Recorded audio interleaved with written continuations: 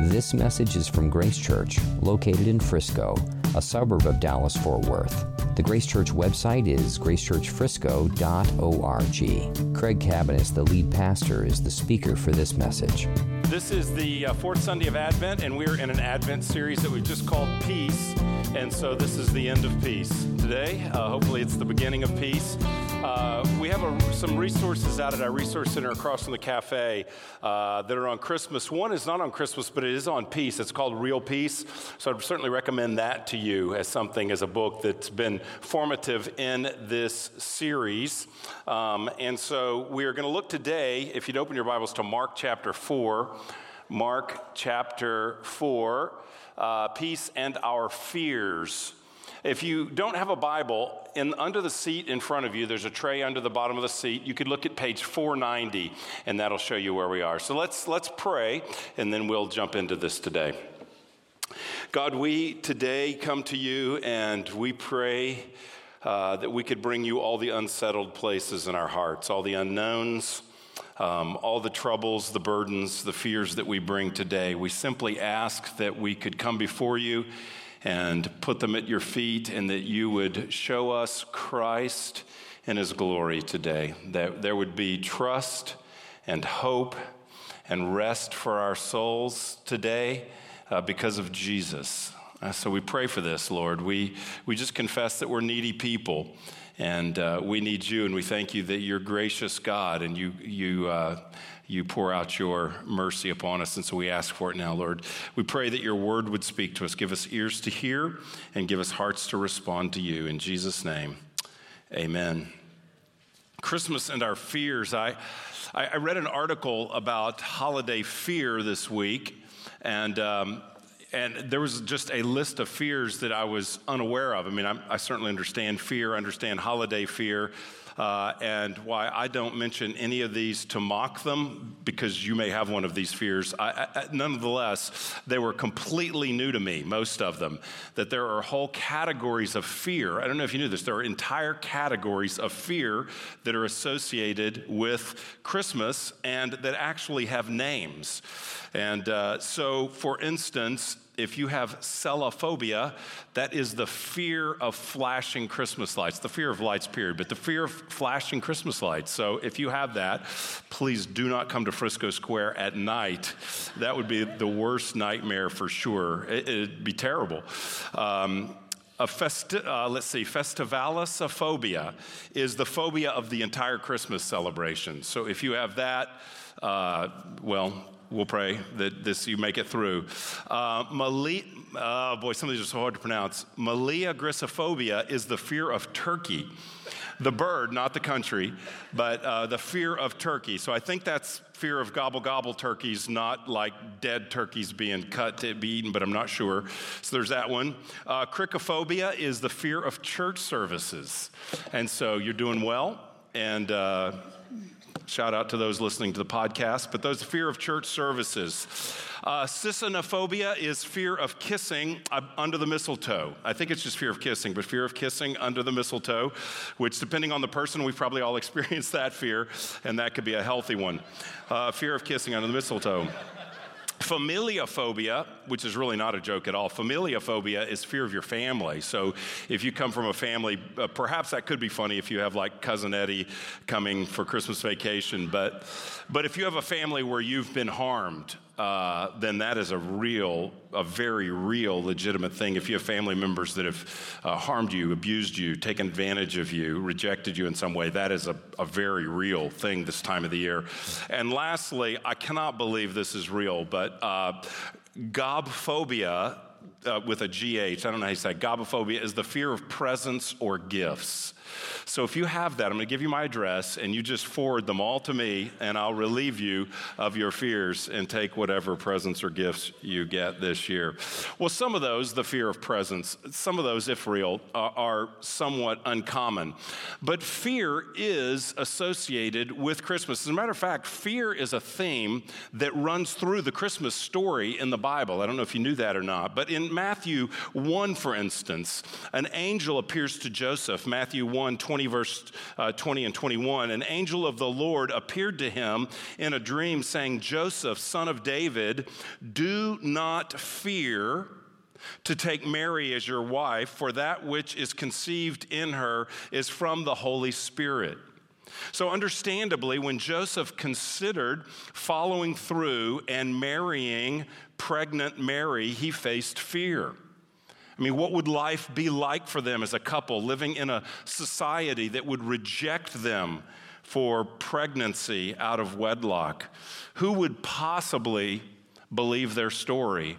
And so when Joseph looks ahead and considers the future life of shame, of rejection, and of judgment, there's no wonder that he would be fearful. And so the first words out of the angel's mouth to him are, do not fear.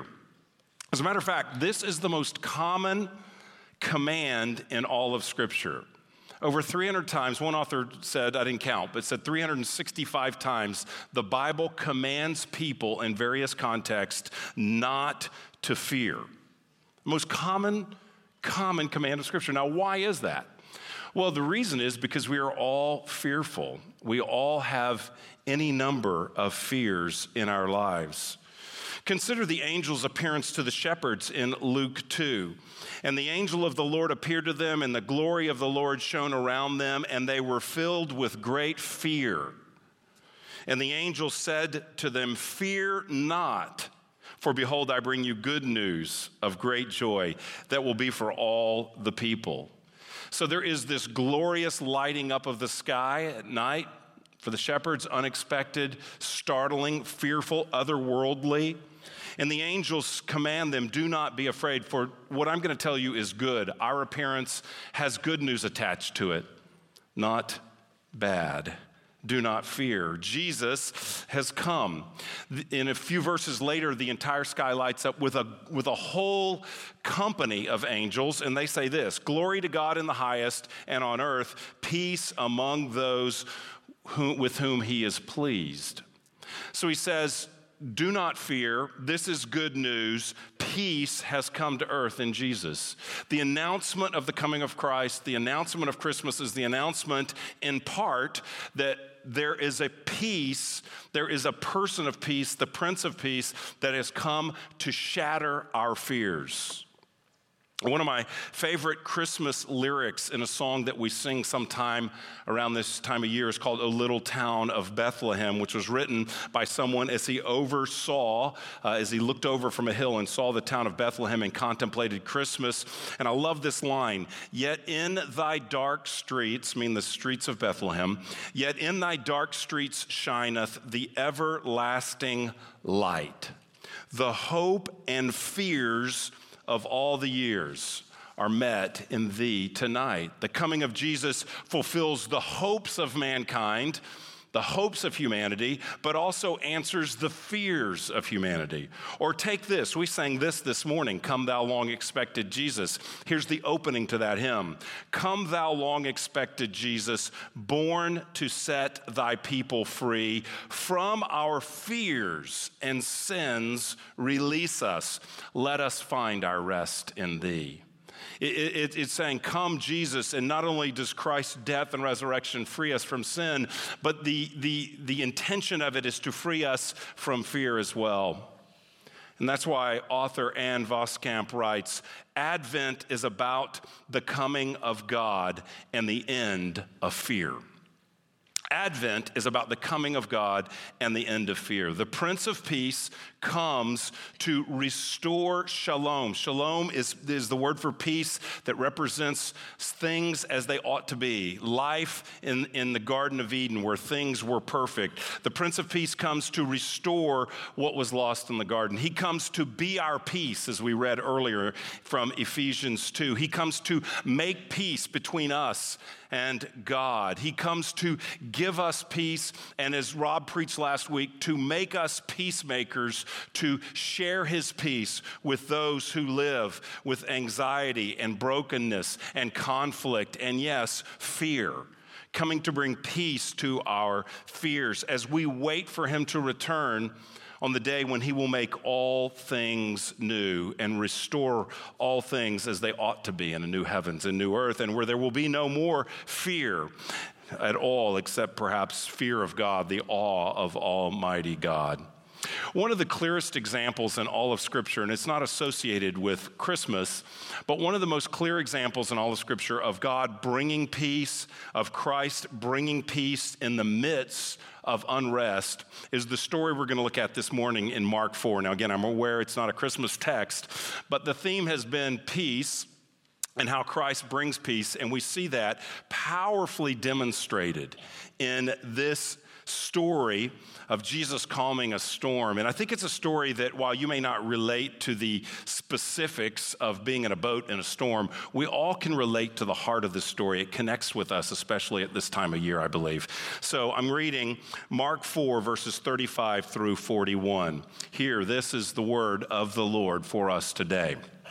On that day, when evening had come, he said to them, "Let us go across to the other side." And leaving the crowd, they took him with them in the boat, just as he was, and other boats were with him. And a great windstorm arose, and the waves were breaking into the boat, so that the boat was already filling. But he was in the stern, asleep on the cushion. And they woke him and said to him, "Teacher, do you not care that we are perishing?" And he awoke and rebuked the wind and said to the sea, "Peace, be still." And the wind ceased, and there was a great calm. And he said to them, "Why are you so afraid? Have you still no faith?" And they were filled with great fear and said to one another, "Who then is this, that even the wind and the sea obey him?" In a commentary on the book of Mark, commentator David Garland says that when you read a story in the Gospels, you should ask 3 questions. And actually, if you don't hear anything I say today but this will serve you for the rest of your life. Hopefully what I'm going to say right now will serve you for the rest of your life. But what I'm going to say about interpreting Scripture, this will always serve you. He says when you read a story in the Gospels, ask 3 questions. Here's the first question, and this will be the outline for today. Here's the first question. What does it reveal about Jesus? The Gospels are not about you. They're not about me. They're not in the first place about our application of truth. They are about Jesus. So we first of all ask, what do we learn about Jesus? Secondly, we ask, what does the story reveal about the human predicament? What does it say about us? What does it say about the human predicament? Number 3, what does it reveal? What solution does it present for the predicament? So what answer or solution does the text give to the human predicament? What does it say about Jesus? What does it say about the circumstances and the lives we find ourselves in, our predicament? What does it say about the solution? So I'm going to walk through those 3 because I think they're great interpretive questions about this story, because you can easily miss the purpose of the story if you don't ask the first question is, what does it say? What does it reveal about Jesus? Well, the text tells us that evening has come and that he is exhausted. If you read the whole chapter, you'll find he has been teaching all day, and he's so exhausted that he falls asleep on this boat. Verse 38 says, "But he was in the stern, asleep on the cushion, and they woke him and said to him, 'Teacher, do you not care that we are perishing?'" He's so tired that he is sleeping in the middle of a serious storm. Now, the message of Christmas is about God becoming man to live among us and to give his life to bring us back into relationship with God. Jesus had to be fully God and fully man to reconcile God and man. That's the message of the incarnation or of Christmas. He had to be fully man. And so the very human baby that was lying in a manger cried as a human baby, contra away in a manger, which says no crying he makes. He cried. He was human. And in this situation, Jesus grows fatigued from the emotional and physical demands of a day of teaching. The first thing we learned about Jesus in this passage is that he is human. and he is fully human, such that he grows tired and is so tired that he can sleep in the middle of a storm. And that's good news because he had to be fully human to bring us into relationship with God. But ultimately, what the story reveals to us is about the power of Jesus. Because the context is, in verse 37, a great windstorm arose and the waves were breaking into the boat. This was common in the Sea of Galilee, that a windstorm could suddenly arise, and the disciples who were fishermen would have been familiar with that. It is the carpenter who is asleep, and it is the fishermen who are panicking at this time, because that tells us that they would have been aware of storms suddenly coming. This one is so ominous that even they, the seasoned fishermen, are panicking. They are filled with terror because water is breaking into the boat. It is filling up, and so they have a very reasonable conclusion. We're perishing. They're panicked, and they wake Jesus up, and they startle him. Do you not care that we are perishing? He's sleeping through the entire thing. And so they wake him and he rebukes. The word the text uses is that he rebukes. Verse 9, he awoke and rebuked the wind and the sea. That means he scolds the wind and the sea. He reprimands it. Jesus speaks to the elements like you might speak to your disobedient toddler, trying to bring some order where there is sort of chaos. And he demands that the wind stop. And the text says that nature obeys him. The wind ceased, and there was a great calm. Just his word causes the wind to stop, and there's a great calm. The word could be translated a dead calm. What that means is, with just his speech, a killer storm stops in its tracks, and that everything is still and motionless and quiet. And there is a dead calm. It means that the water looks like glass. All wind has stopped, all waves have stopped, and it is a tranquil moment on the sea. From death to peace in a moment with just his words. And how do the disciples respond? Well, verse 41, they are filled with great fear. The calm is actually more alarming to them than the storm when they thought they were going to die.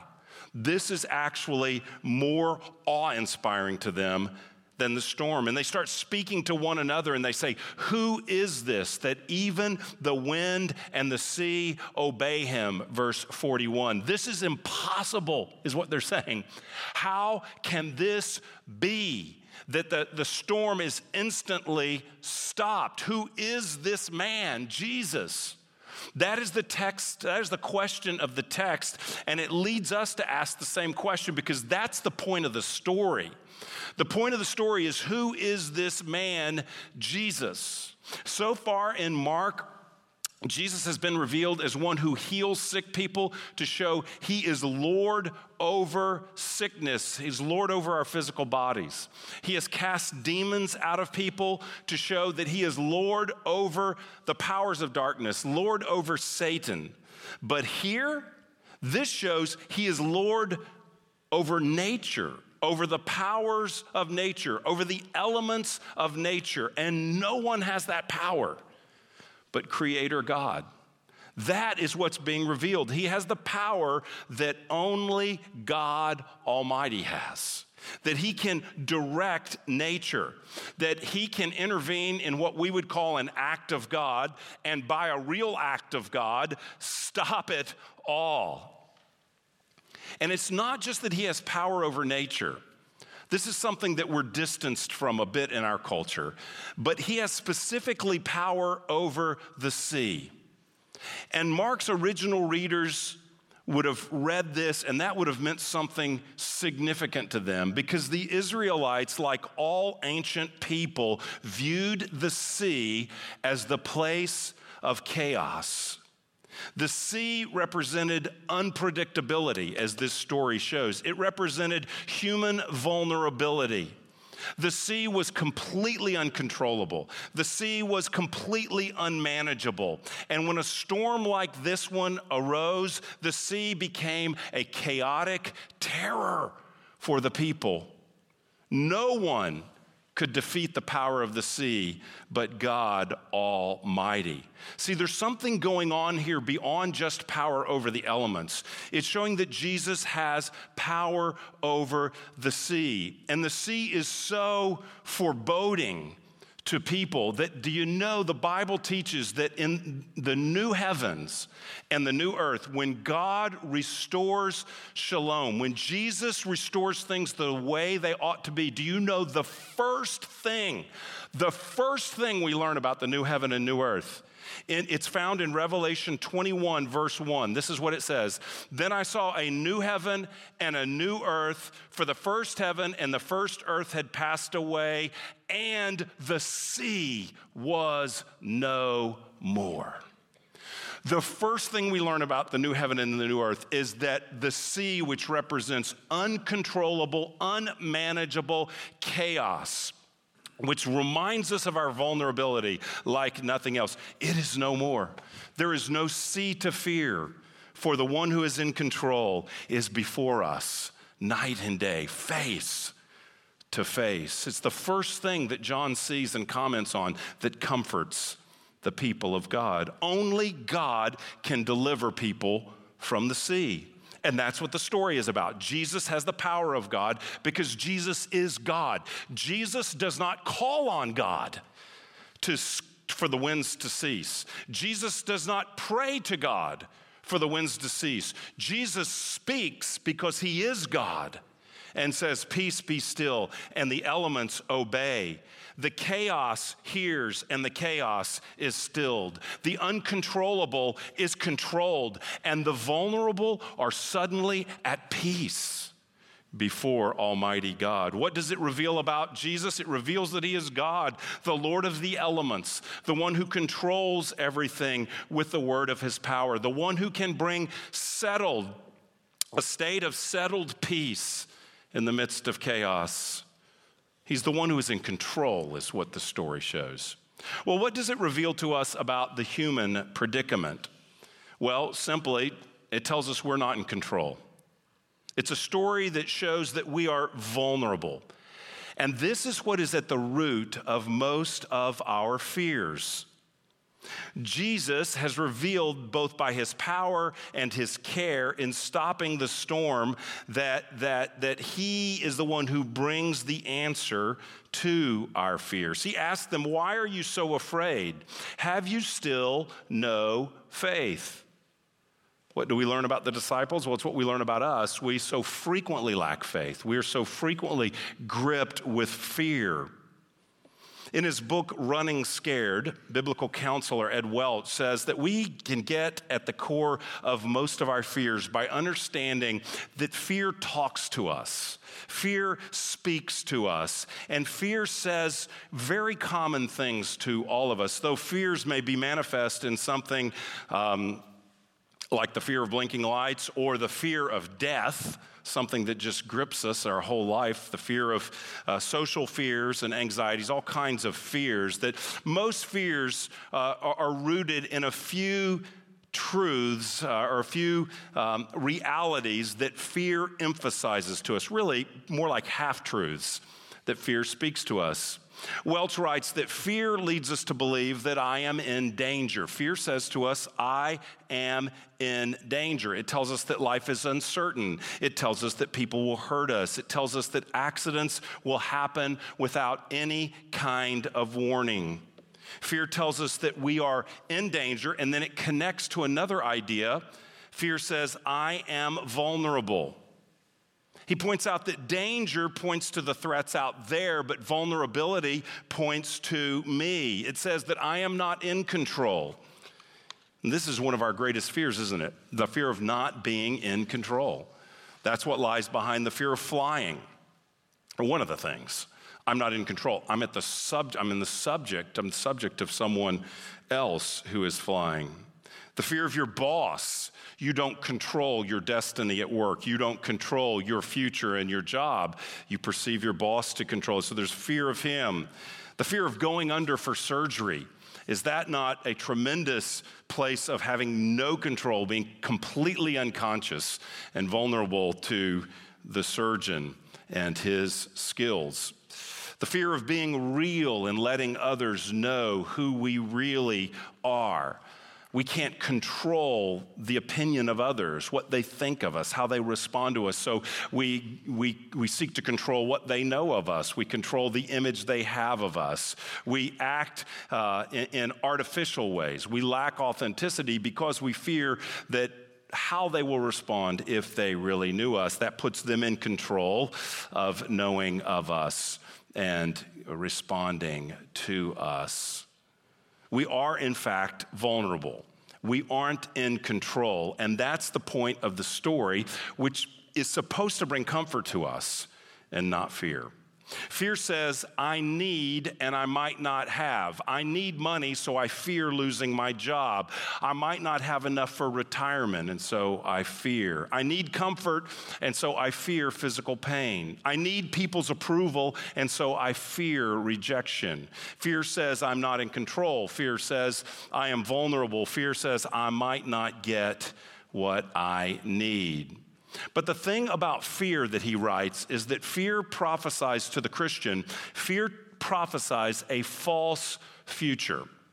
Because fear imagines a terrible scenario, and then it imagines that scenario without God present. That's what fear does. It imagines a future suffering without God present, a terrible future circumstance where we are alone. And the truth is that the circumstance, which likely never occurs. That's the thing about fear. It tells us a story of what's going to happen, and it usually doesn't happen. Mark Twain famously said, I've known a lot of troubles in my day, and most of them never occurred. It's what we imagine that's going to happen to us that is almost always worse than what actually happens to us. So it prophesies this terrible future to us that likely will not occur. But even if it does occur, even if it occurs worse than we imagine, God is with us. That's what fear never tells us. God will be with us. This story tells us that God is powerful. This story tells us that God cares. Fear will never tell you that. It will never tell you of God's presence. It will never tell you of God's care. And here is the power that in God's loving care and his presence, we can find peace in the midst of our fears. When we trust that God really is who he tells us he is, then we find peace for our fears. But so often we act like the disciples. I do. We act like the disciples. They wake Jesus up, verse 38. Teacher, do you not care that we are perishing? Listen, their fear causes them, leads them, tempts them, tricks them, persuades them to believe something that's not true, that Jesus doesn't care. That's what fear says. Fear prophesies a false future to them. Fear says we are dying and we will die. And that's true for all of us. Someday we will die, but not today in this boat, in this sea. That was a lie. They believed something that was not true. We will die. Fear convinces them that they are dying, and what's worse, that God does not care that they are dying. He is not with them in their suffering. He does not care enough to help them or even if he doesn't intervene, at least to comfort them. He doesn't care enough to even comfort them. He's asleep. Jesus doesn't even care. That's what they feel. At their moment of greatest need, God went to sleep on me. He must not care. Have you ever felt that way? Maybe you feel that way right now. There's some area in your life and you've asked for God's help. You've pleaded for God's help, but it just feels like he's asleep. And while he's sleeping, the boat's taking on water. The boat is taking on water and you're bailing as fast as you can, but the boat is taking on water.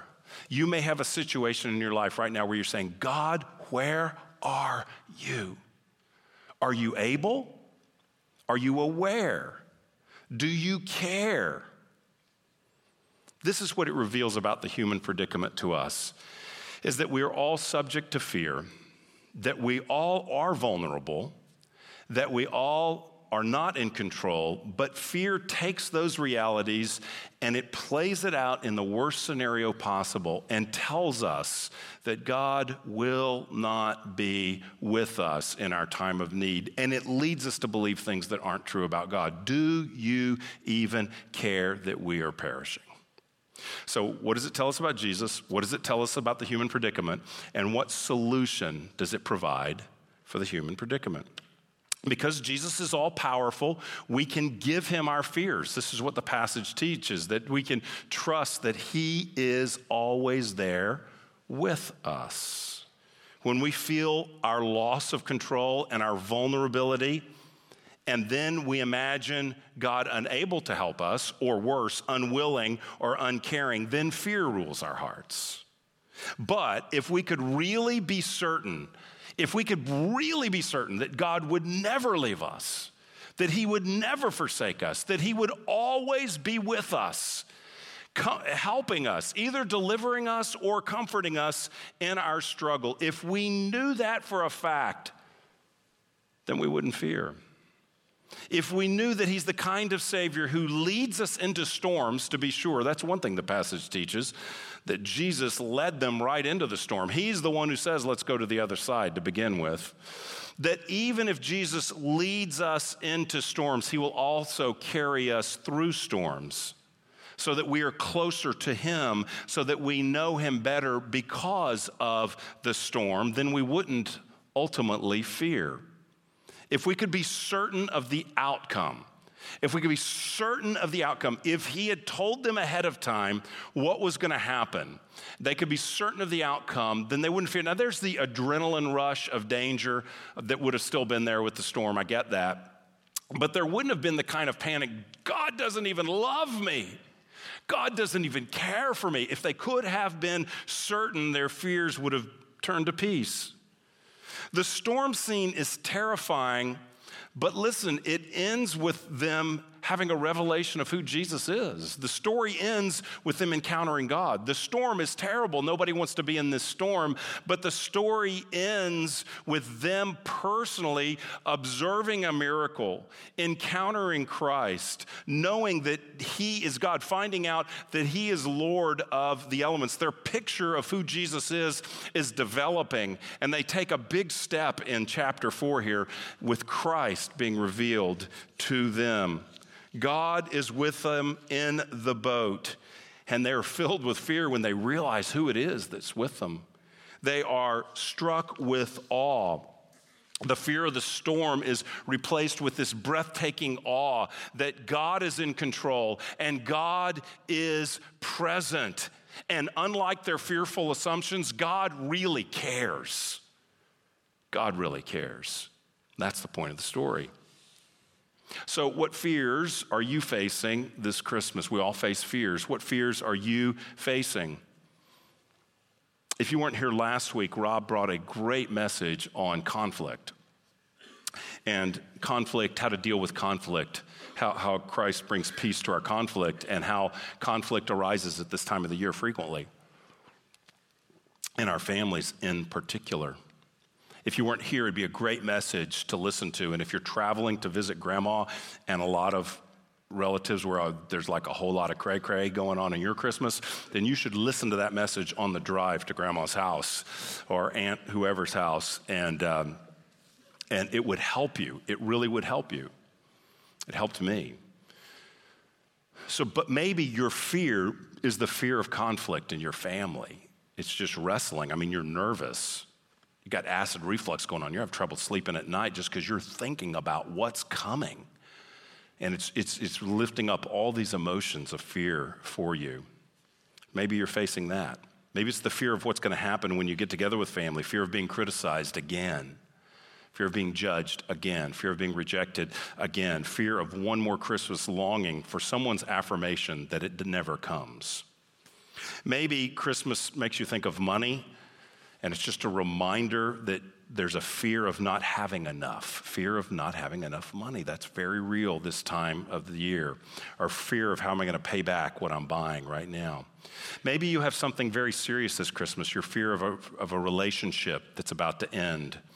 Maybe you're fearful of a health concern that you have, or a health concern of someone you love that they have. Maybe you have a fear of depression. You know, this is a time when depression spikes in people. Counselors, psychologists, studies show that this is a time when depression, loneliness spikes. And maybe you have a fear of that dark cloud returning this year. Maybe you're okay now, but you have a fear of that dark cloud returning over you.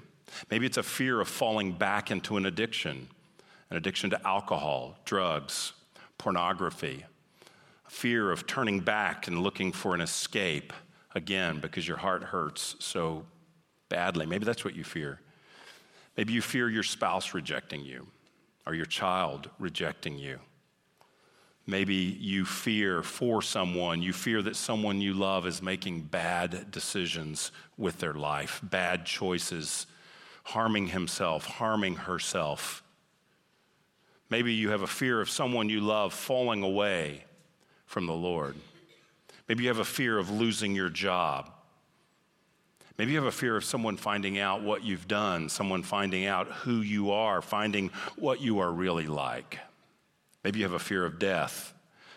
I don't know. There are many kinds of fears that can be raised at this time of year. And this text teaches us that there is someone greater than all that we fear. And he has come to bring peace in the midst of our countless uncertainties. He brings peace into chaos. He speaks and storms still. And even before he speaks, because he will speak in your life, he will speak, peace be still. It might be at your death, but he will speak it at some point. You will know perfect peace, and likely before then. But even in this account, before he speaks, while the storm is raging, he is still there, and he cares. He is still there, and he cares. They think he doesn't care. They think it's like he's not there, but he is there. And we know he cares, not just because he saved their lives, he saved them from drowning, not just because he said, peace be still. We know he cares for his disciples, not because he merely rescued them from a storm, but because he gave his life for them on a cross. The question that they posed to him, it's so telling. The question that they posed to him is answered not just in the stilling of the storm, but it's answered ultimately in the cross and resurrection. Look at what their question is, verse 38. Teacher, do you not care that we are perishing? Perishing. And so what is his answer? Well, he stills a storm, but where does he really show that he cares for the perishing? Think about the most familiar verse likely in the New Testament, John 3:16. God so loved the world, not absent, not uncaring, not flippant, not distant, not hostile. God so loved the world that he gave his only son, that whoever believes in him should not perish, but have eternal life. The very reason Jesus came is so that you would not perish. And they're saying, do you even care that we're perishing?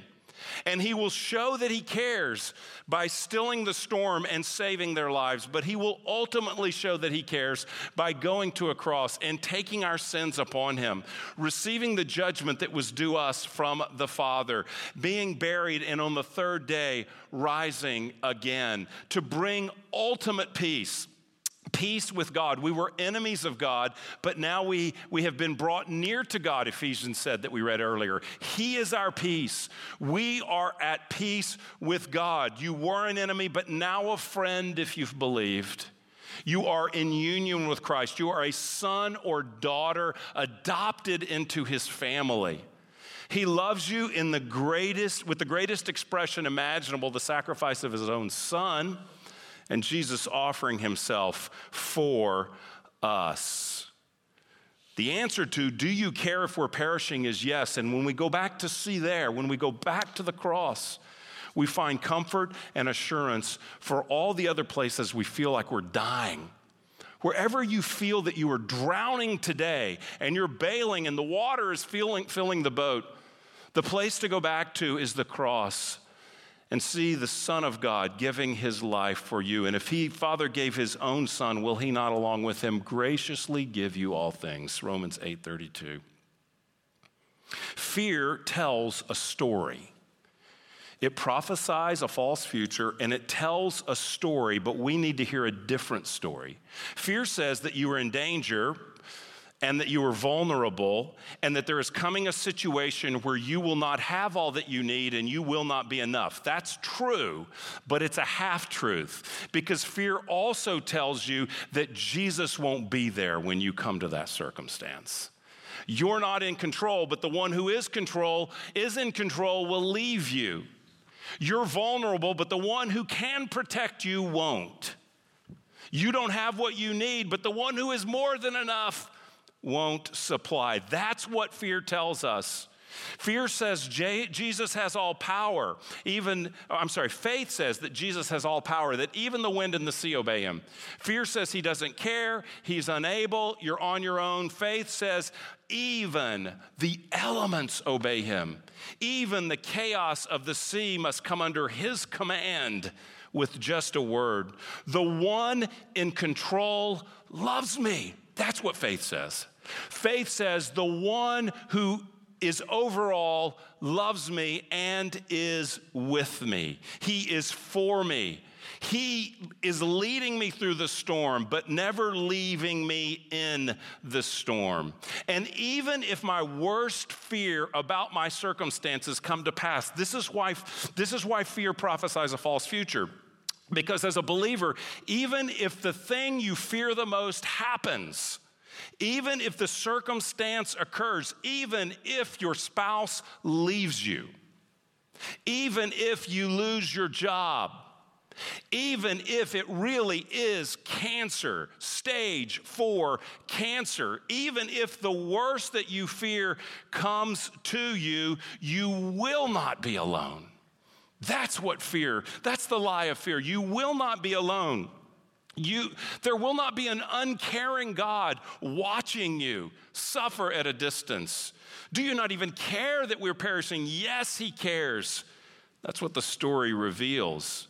The one with power will love you through your suffering.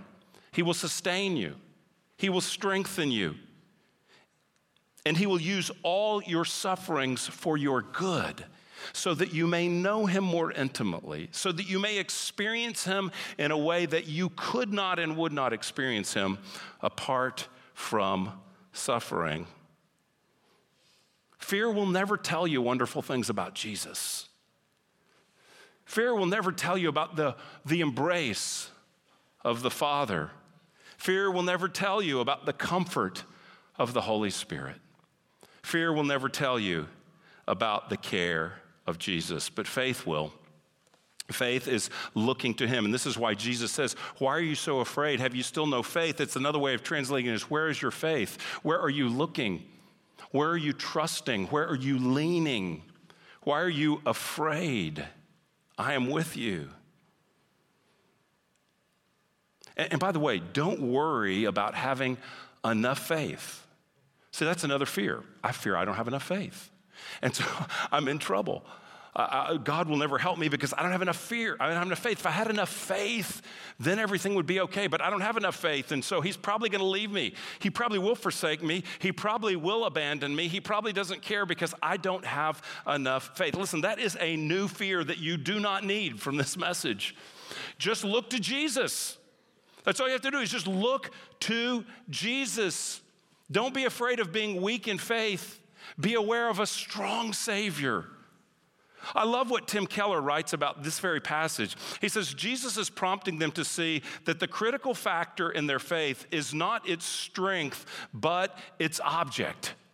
It's not the strength of your faith. It is the object of your faith that matters. Does anybody on this boat have adequate faith to merit a rescue from Jesus? Has anybody earned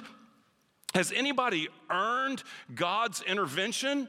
Does Jesus wake up and say, wow, that is incredible faith? Well, of course. Well, why don't you still the storm with that kind of faith? No, it is our confidence in him. It's not the amount of faith, but the object of faith. He has come to bring peace. He has come to destroy fear. Ultimately, he will destroy it. The new heaven and the new earth, and the sea will be no more. In the meantime, we battle daily. Sometimes hour by hour, sometimes minute by minute, with our thoughts. God calls us to cast our cares on him. We talked about this in the series of peace. We did a message on peace and anxiety, and we just talked about casting our care on him. It applies here too. It's casting our fears upon him. It's talking to him about our fear. It's knowing him. It's talking to someone who can help us. Maybe this Christmas the answer for you will be found in speaking to someone else who can help, who can listen, who can give you good biblical insight and counsel, a trusted friend, a Christian leader, a counselor, a pastor, someone who can help you, a parent, someone who knows the Lord and can listen. Sometimes I have found with fear that just saying it and getting it out there is huge. Now, I'm not talking about life crippling. If you've got a life-dominating fear that rules your whole life, then you may need to get some serious intervention and help. There may be things going on with you. You may need to see a physician, see a biblical counselor, talk to someone who can give you direction. I'm not talking about the life-crippling fear that so dominates you that you can't even function. I'm not talking about that. I'm talking more here, a little bit more run-of-the-mill fears that we all experience. And what I found with those kinds of fears is oftentimes just exposing them to the light does a wonder to kill them. Because when I hear myself saying them out to somebody else, and I hear that person listen, a Christian friend listen compassionately and ask me some questions, and then I just start going, wow, this is crazy when I think about the love of Christ, the goodness. What I'm believing is just not true. And as I speak it out and expose it to the light, the deception of fear that something's going to happen to me and God won't help me, won't be with me, won't comfort me, will either deliver or comfort, one of the two. He will either deliver or sustain. Those are the options. Even if I die, I'm delivered. Those are the options. He will help me. He does care for me. And to have someone help me see that, remind me of this faithfulness in my life. God has always done that. He's always delivered me or sustained me. I'm here today. You're here today. You've always been delivered or sustained or you wouldn't be here. He's always done that. So sometimes just saying it exposes it. Fear is like weeds that grow in our hearts. Fears just grow in darkness, but when they're exposed to light, it kills them. And many, many times, they shrivel. So, when you sense fear this Christmas, if it's a conflict, go back and listen to what was shared last week. If it's an anxiety, we had a message on that 2 weeks ago. If it's some kind of fear, return to this story. Because the truth of this story is God wants us to see who Jesus is. He wants us to see his power. He wants us to walk away aware that he controls all. And the one who controls all is with us and loves us, cares for us. And he is our God. Return to this story this Christmas and meditate on it. Think about it and consider who the Lord is. He brings peace to our fears. Let's pray. You've been listening to a message from Grace Church. For more information, visit our website or write us at podcast@gracechurchfrisco.org.